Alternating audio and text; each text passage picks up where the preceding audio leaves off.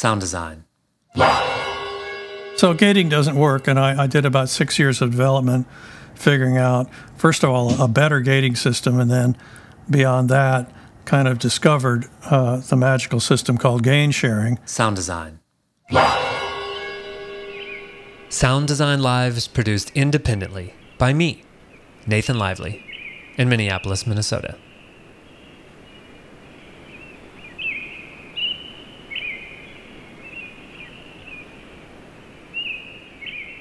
Welcome to Sound Design Live, the home of the world's only online training in sound system tuning for live sound engineers, guaranteed to improve your confidence and consistency. I'm Nathan Lively, and today I'm joined by the inventor of the automatic mixer and CEO at Dan Dugan Sound Design, Dan Dugan. Welcome to Sound Design Live, Dan Dugan. Good morning. So Dan, I definitely want to talk to you about sound design, the auto mixer, and field recording. But first of all, what is your favorite musical theater soundtrack recording? Well, let's see. When I was a boy in the 50s, my mother had, I think it was probably the movie soundtrack LP of South Pacific. If you try, you'll find me where the sky meets the sea.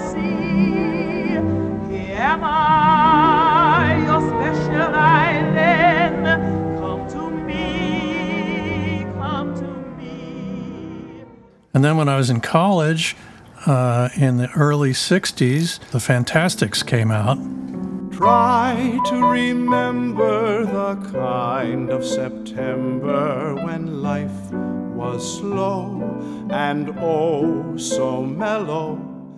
And a bunch of us were just in love with that. And we wanted to do it, but I guess the rights were too expensive or something, so our college theater group didn't do it.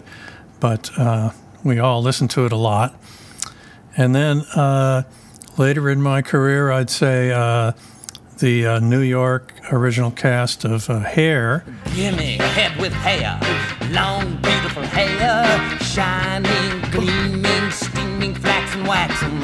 I read about you actually working on Hair. And where was that? Was that at ACT? Well, ACT rented their theater to the resident company of, they did regional resident companies. The first one was Los Angeles. It was running in New York for years. And so then they founded a resident company in Los Angeles, and they weren't very happy with the sound. It was going to be produced in San Francisco. I made a bid to run the sound for it, but of course it was going to be a union show, and I wasn't union. Okay. But I impressed the company management enough that they hired me as a sound designer to do the next 3 productions, which were Chicago, Las Vegas, and Toronto. And this was uncommon, right? It was not common for someone to just be responsible for the sound design for multiple shows, right? Normally it would just be the sound engineer who was also the sound designer, or maybe the director or something like that. Yeah, that's right. Sound design was a new craft at that time.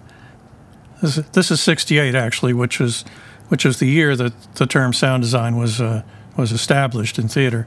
I think the story is that it's also on the show where you maybe first got the idea for the automatic microphone mixer because you were just sort of you wanted better results, if I could say it that way. You wanted the operator to not be so limited by the 10 fingers that they had on their hands. Is that correct? Yeah, well, at the time, you could not buy a mixing console. Okay. That's also a problem. Yeah, mixing consoles were custom built by the chief engineer of radio studios and TV studios and recording studios. And so, to do a show, there wasn't any budget to custom build a console. It was done on a rack of rotary knob mixers. So there was no facilities whatsoever. I mean, just a volume knob for each, for each microphone. And there were, I think, something like 16 area mics trying to pick up the chorus. Footlight mics and hanging mics on 3 pipes. There were 10 mics in the band, and there were 9 hand microphones and 1 wireless mic. So all that was really difficult for the operator to handle. I did make a switchboard using big telephone lever switches for the 8 hand mics that could they could be cued on and off, and each mic was covered with colored Mystic tape. So there was the red mic, the blue mic, the yellow mic, and so on. And the switches were color coded because they really couldn't guarantee who was going to have which mic at what song. There were a couple of guys on the floor who mainly were disentangling the cables of the mics that weren't being used. Even mute buttons you had to custom install for the operator to have those available. That's right. Yeah. So, I kept thinking that there must be some way that you can turn on a mic when it's needed and turn it off when it's not needed, So that was how it all started. Dan, taking maybe a step back, I'm curious how you got your very first job in audio. Like, what was the first job that you were paid for? Well, I'm not exactly sure, but I think it was the Old Globe Theater, the Shakespeare Festival in San Diego, in the summer of 1964. That was the first time that I was hired there to be the sound technician, which really meant sound designer. Right, because you were responsible for everything, the entire aural environment, right? You were a one-man team, I bet. Yeah, they had a composer who would, they were doing 3 plays, and there was a composer who would write scores for them. And I would record the scores, either using the theater stage for our recording or a nearby church, put the whole thing together on tape. It's probably a lot, but if you could take a second and sort of look back on everything you've done so far and seen the decisions you've made to, I guess, get some of your very favorite projects and favorite jobs, what do you think is one of the best decisions you made to get more of the work that you really love? Specializing. My career is basically creative opportunism. Mm-hmm. I would do anything to do with lighting and sound. And then at about 68, I changed to sound and occasionally did lighting after that. But I started out as lighting designer, but I also did sound. And then I changed to sound full-time in 68. But I would do anything. I did recording for records. I did some nice LPs. I did music festivals. I did sound for jazz concerts here in the Bay Area and folk concerts. And I did some installation work. I would do anything that I could get paid for. Sure. And gradually over the years, I started shedding, the things which weren't really my core operations. And when I moved to my present laboratory in 1983, I decided to specialize in only 4 things. And then over the years since then, I've gradually trimmed it down more. And about 3 years ago, I closed my Nagra shop, which was actually my main financial income. Oh, wow. Repairing Nagras for about 20 years. I was the Northern California service shop for Nagras, and I saw about 550 machines during that time. And there were in San Francisco, there were about 20 that were working full-time. TV news, motion picture production, commercial production, things like that. Those 20 people were people who were using Nagras every day, so they would have to bring their machines in about twice a year for maintenance. It actually came out of theater because when I went to ACT in 67, of course, the sound designer's tool is the tape recorder. We would send the recorder to a shop to have it tuned up, and it would come back and just not really be good enough.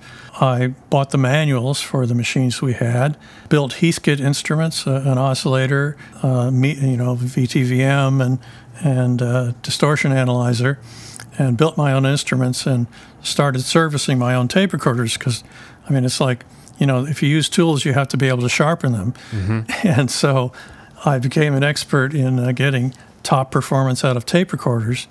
And then that became a sideline for the next 30 years of something that I did for people. Just so I'm clear, so by specialization, it sounds like you mean just being more clear about who you were and about the things you were really good at and about the things you really enjoyed doing, and just saying yes to more of those things and no to more of the things that weren't really your specialty. Yeah, exactly. And now I've really trimmed down to one thing, and that's the automatic mixer stuff, Right. which keeps me really busy all the time. And I'm still maintaining the nature recording projects, which I have some long-term research projects where I go back to sites every year, and I'm maintaining those, which I really love to do. But it's mainly just automatic mixers all the time now.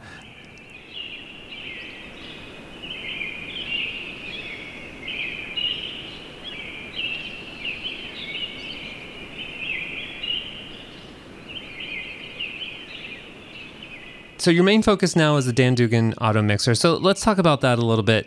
I feel like everybody knows what it is already, but for maybe some people who are listening who haven't had a chance to work with it yet, could you just describe maybe the main use case for the Dan Dugan auto mixer?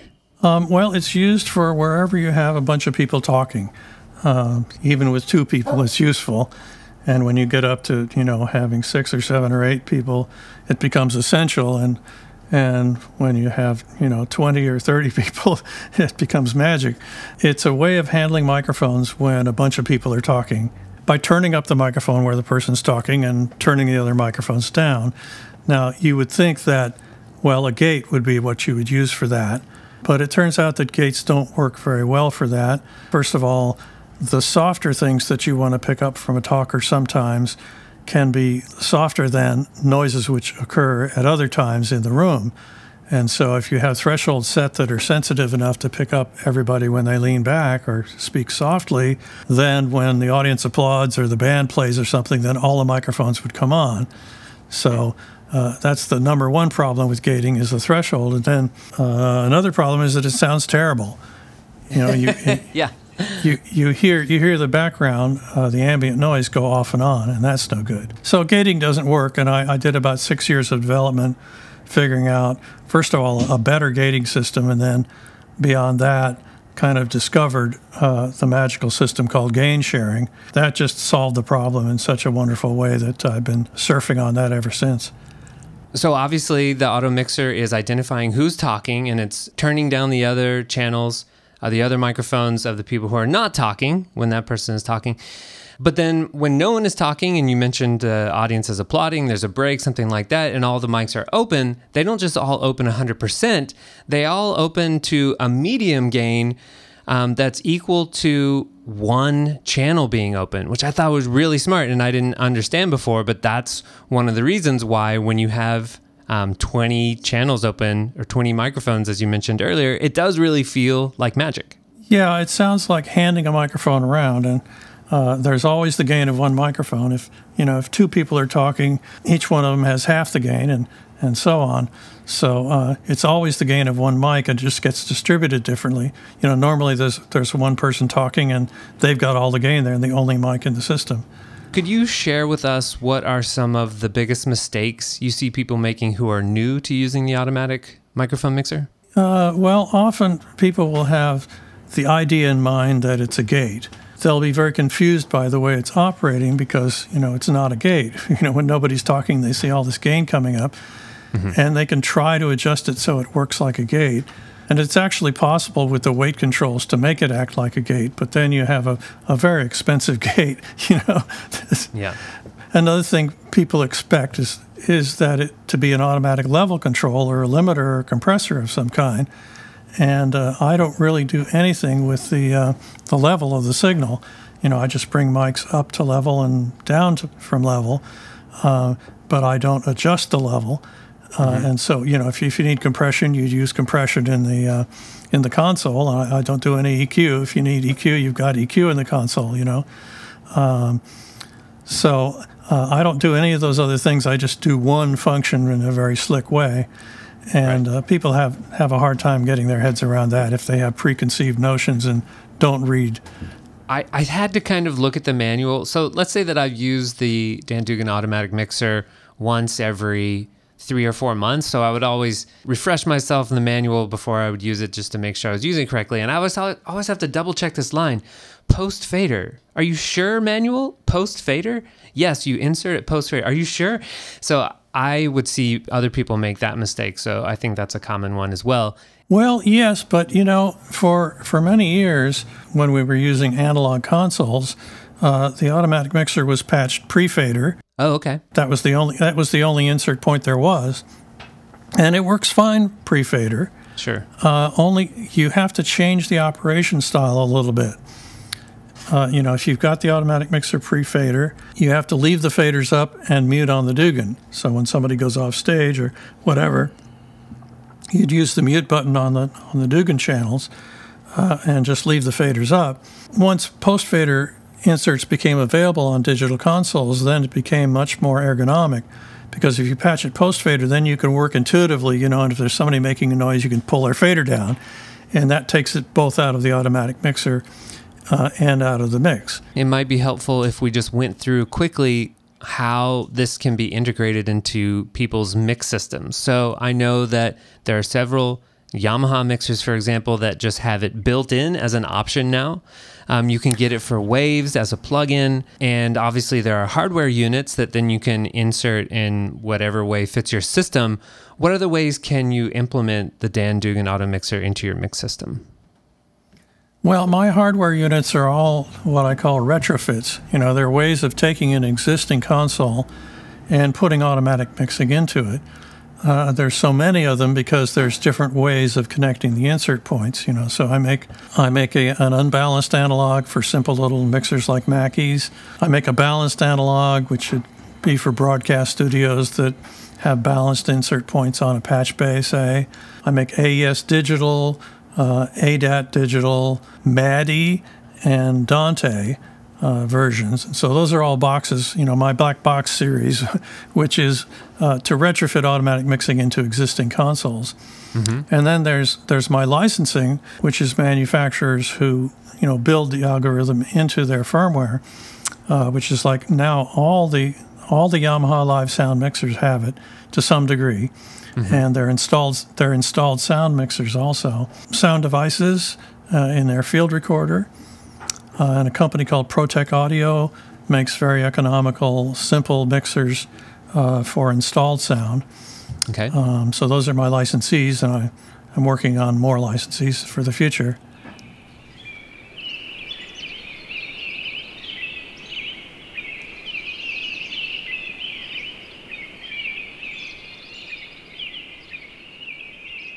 Tell me about I'm curious about your field recording, so I thought we'd get into that by just talking about the equipment you use. What is the hardware you take out with you? What is your field recording rig? Well, I do soundscape recording. In nature recording, there's basically two things that people do. One is species hunting, where you're trying to capture a species and separate that species from the environment for study, or to make spectrograms and study the song of the bird or something like that, or to make identification CDs. And then the other style is soundscape recording, where you're trying to capture the whole soundscape and whatever happens in it. I have equipment for both, but I do soundscape recording, and I do it in the national parks as a volunteer for the Park Service, so I can get a research permit and work in places where you ordinarily wouldn't be allowed to camp, which is a great privilege. Oh, I see, because you would need to be there at night in times when the park is normally closed.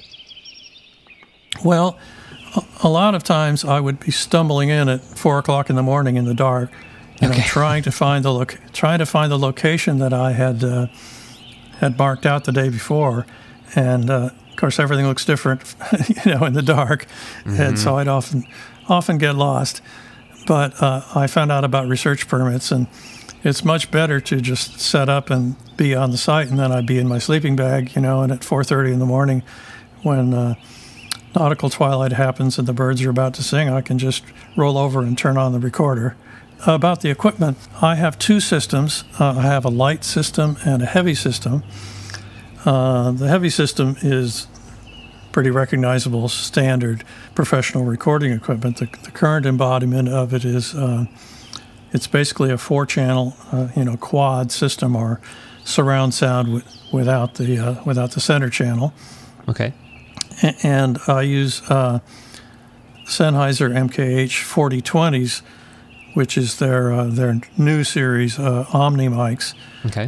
which are very good, and they also go up to 50K. Oh, wow. Which is interesting. In recent years, I guess about 3 years ago, I started to record at 96K. Originally, I have many years a big archive of 44.1K recordings because I had assumed that I was going to be putting it out on CDs.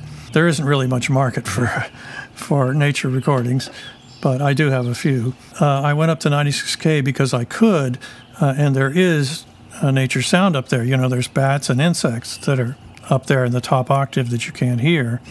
And so for scientific purposes, Sure. It's worthwhile to record at 96K. And the other side of it is marketing bits. If anyone was ever going to buy surround recordings of nature, it would be audiophiles. And so, they want, they want higher They bit love that rates. stuff. And so that's why I do it at 96K now. Anyway, and so I use a Sound Devices 788T timecode recorder. And, for many years I didn't use the timecode because I didn't see any need for it. Then I realized, well, you're doing scientific recording. You can have real-time timecode and have a timecode track on the recording so that it's, it's documenting exactly when it happened. And so I always use timecode too. The heavy system packs into a low pro photographer's pack, and with batteries, with big NP1 camcorder batteries, the whole system weighs about 50 pounds. So, and that's, not including a sleeping bag or anything. Wow. So I don't hike with that anywhere. The heavy system is for, when I can park within a few hundred yards of the recording location. And then I have a light system, Okay. which weighs 7 pounds. And that consists of 4 little lavalier mics by the Swedish company Talinga. And these are, PIP, plug-in power type mics, and a set of miniature cables that goes with those with miniature connectors. And because I record from like 100 feet off from the microphones is where I record. Okay. And in a quiet place, that's still way not far enough because, if in a really quiet forest, if I turn over in my sleeping bag, you hear I'll set up a stereo pair in the front for imaging, and then wide extended left and right channels for the rear channels, which is the same pattern for the heavy system and the light system.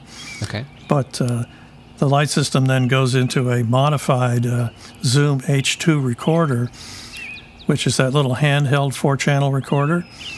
It's pretty old now, but mine's been modified so that it's got took out the internal microphones and put 2 3.5 millimeter jacks on it. So there's a front pair and a rear pair. Oh, cool. And so that's how the light system is put together.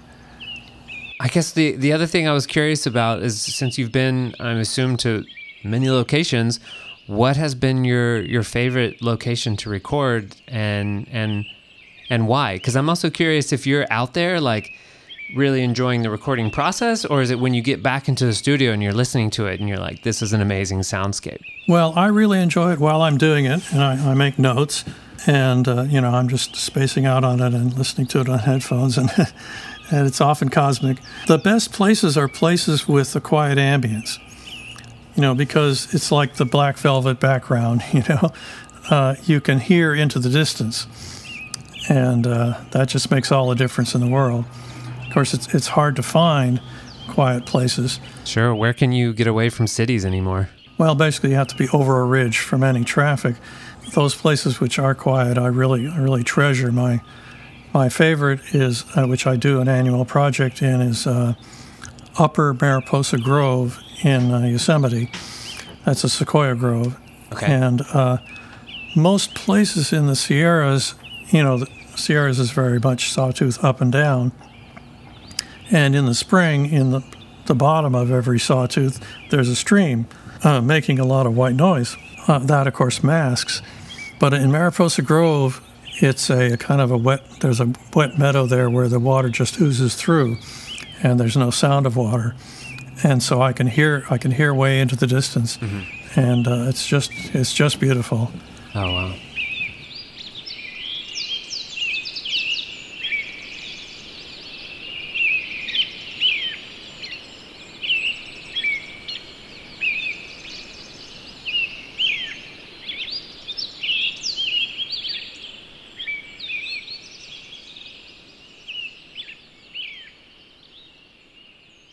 What's been a book that's been really, really immensely helpful for you? I can't even remember the name properly, but there was Don Davis put out a book. I think it was called Sound System Engineering, possibly. And, it's the Don Davis who started the SynodCon training seminars. That was really kind of the first available book that wasn't academic, that dealt with the practical putting together of sound systems, but with engineering, with figures also. Before that, I think we were all kind of poking around in the dark and not making many measurements or anything. And that sort of brought the world of acoustic measurements down from, the high academic Acoustical Society of America latitude down to ordinary people putting in sound systems in churches and auditoriums and things like that. So that was a very influential book. And that book's still around. I've got the 4th edition right in front of me. Dan, do you listen to any podcasts? Well, there's only one that I listen to, and that's Lang Elliott's Nature Sound podcast, and I can't remember the name of it here. Let me see. Listening Earth is his website, and he's just started doing some podcasts in the last year. And he just has a wonderful way of going to a place and talking about it and explaining it. You're hearing the sounds, and when he edits it together, it's just a warm. It's like going to a favorite place with a friend, and he's pointing out the different sounds, and it's highly recommend Listening Earth. So Dan, I've got a couple of questions that Facebook friends wrote into me. I want to go through them, but I don't necessarily expect that you'll have answers to all of them. So we'll just give it a shot and see what happens. Sure. So Bashir wrote in and said, he has a couple of questions. He said, I have heard of people saying that it's applied to music. Why and how? So I assume he's talking about the automatic mixer, and maybe he has heard of people using the automatic mixer on other things besides spoken voice. Do you know anything about this? Yeah, I actually have a different algorithm called the, not surprising, the Dugan Music System, which is very little used, though it is in a lot of my products. And that is actually designed for dealing with multiple instruments and singers. Probably what Bashir is talking about is using this, what is called the Dugan Speech System, which is gain sharing. We've heard from friends in Japan that some people have used it. I don't recommend it because it basically uses level differences to determine gain differences. So in singing, if one person is singing louder than another, the louder singer would turn down the softer singer, which is the opposite of what you want to do for music. The speech system is designed to separate microphones, not to blend them together. I can see it be used as a special effect on a set of drums. Perhaps, where when you hit one drum, it would cut off the ring of the other drum. Could be an interesting tightening up effect, a special effect. And it certainly works where one singer uses multiple microphones, or say one player, like a specialty percussion player, plays different instruments that have different microphones on them, but he's only playing one at a time. I know a tour of the Killers used speech automatic mixing on just two microphones. The lead singer had two mics in different positions on the stage, and the operator found that just having the automatic mixer on those two mics kept it at the gain of one mic, and when he was on one, he was singing on that one, and he was on the other, he was singing on that one, So that worked very well. Nice. But what I heard from Japan is they have these shows that they call idols, where they have a whole bunch of wannabe pop singers who apparently are trading lines back and forth. I've never seen one of these shows, so I don't know what they do. But apparently, some people have used the built-in automatic mixer in the Yamaha boards for that, and I have no idea. Interesting. Bashir has another question. He says, speaking technically, would like an explanation of how it works, not how it's applied, but of how it works technically, like what it's really doing to the sound that I am applying it to. So again, I think he's talking about the automatic mixer, and he wants to know, I guess, some of the science behind it. If I don't know what you can share about that. Well, it's all public domain. My patents have expired, so I can share anything. Well, the most important thing to understand is that it doesn't do anything except turn mics up and down. There's no equalization. There's no deconstructing the sound into little elements and putting it back together again, like noise reduction processing or anything like that. It's absolutely just a volume control, which has a limit at the top, which is unity gain. When someone's talking, it comes up to unity gain and stays there. Nothing is done to the sound of each individual mic. So there's no limit to the quality of it. And what it does is, of course, something over a group of microphones. It takes the pattern of levels and turns the pattern of levels into a pattern of gains normalized to the sum of those gains equals 1 all the time. Lou asked Mr. Dugan about non-Dugan branded auto mixers. I'm sure he isn't happy about them, but does he feel Dugan branded stuff is better? Well, that's a loaded question. Since the patents have expired, I have, there's a whole field of what I call my honorable imitators. Solid State Logic, Lawo, Calrec, Studer, Soundcraft, Allen and Heath. These are all major console manufacturers who have implemented gain sharing in some way or another. I don't test these because, there's so many of them and new models are always coming out, and I would go crazy just trying to test them. All I say is there are variations on the theme, and the way I do it is strictly standardized. So when you license the Dugan system, or when you're using it, you know exactly what it's going to do. It doesn't have any adjustable parameters except for a channel weight, and it's very predictable. A lot of people say it sounds better. I don't even say that. Maybe some of these manufacturers have actually improved on it. I don't know. Okay, Dan, where is the best place for people to follow your work online? On Facebook. I'm on there all the time putting on stuff, and I have quite a fan club there. Oh, cool. People are putting up pictures of their Dugans on the job. Well, Dan, thank you so much for joining me on Sound Design Live. You're welcome. It's been fun. Sound Design Live.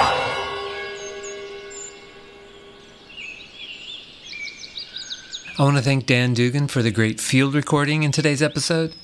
If you want to find the show notes for this episode, you can do that over at sounddesignlive.com. Just scroll to the bottom of any page and search for Dan Dugan.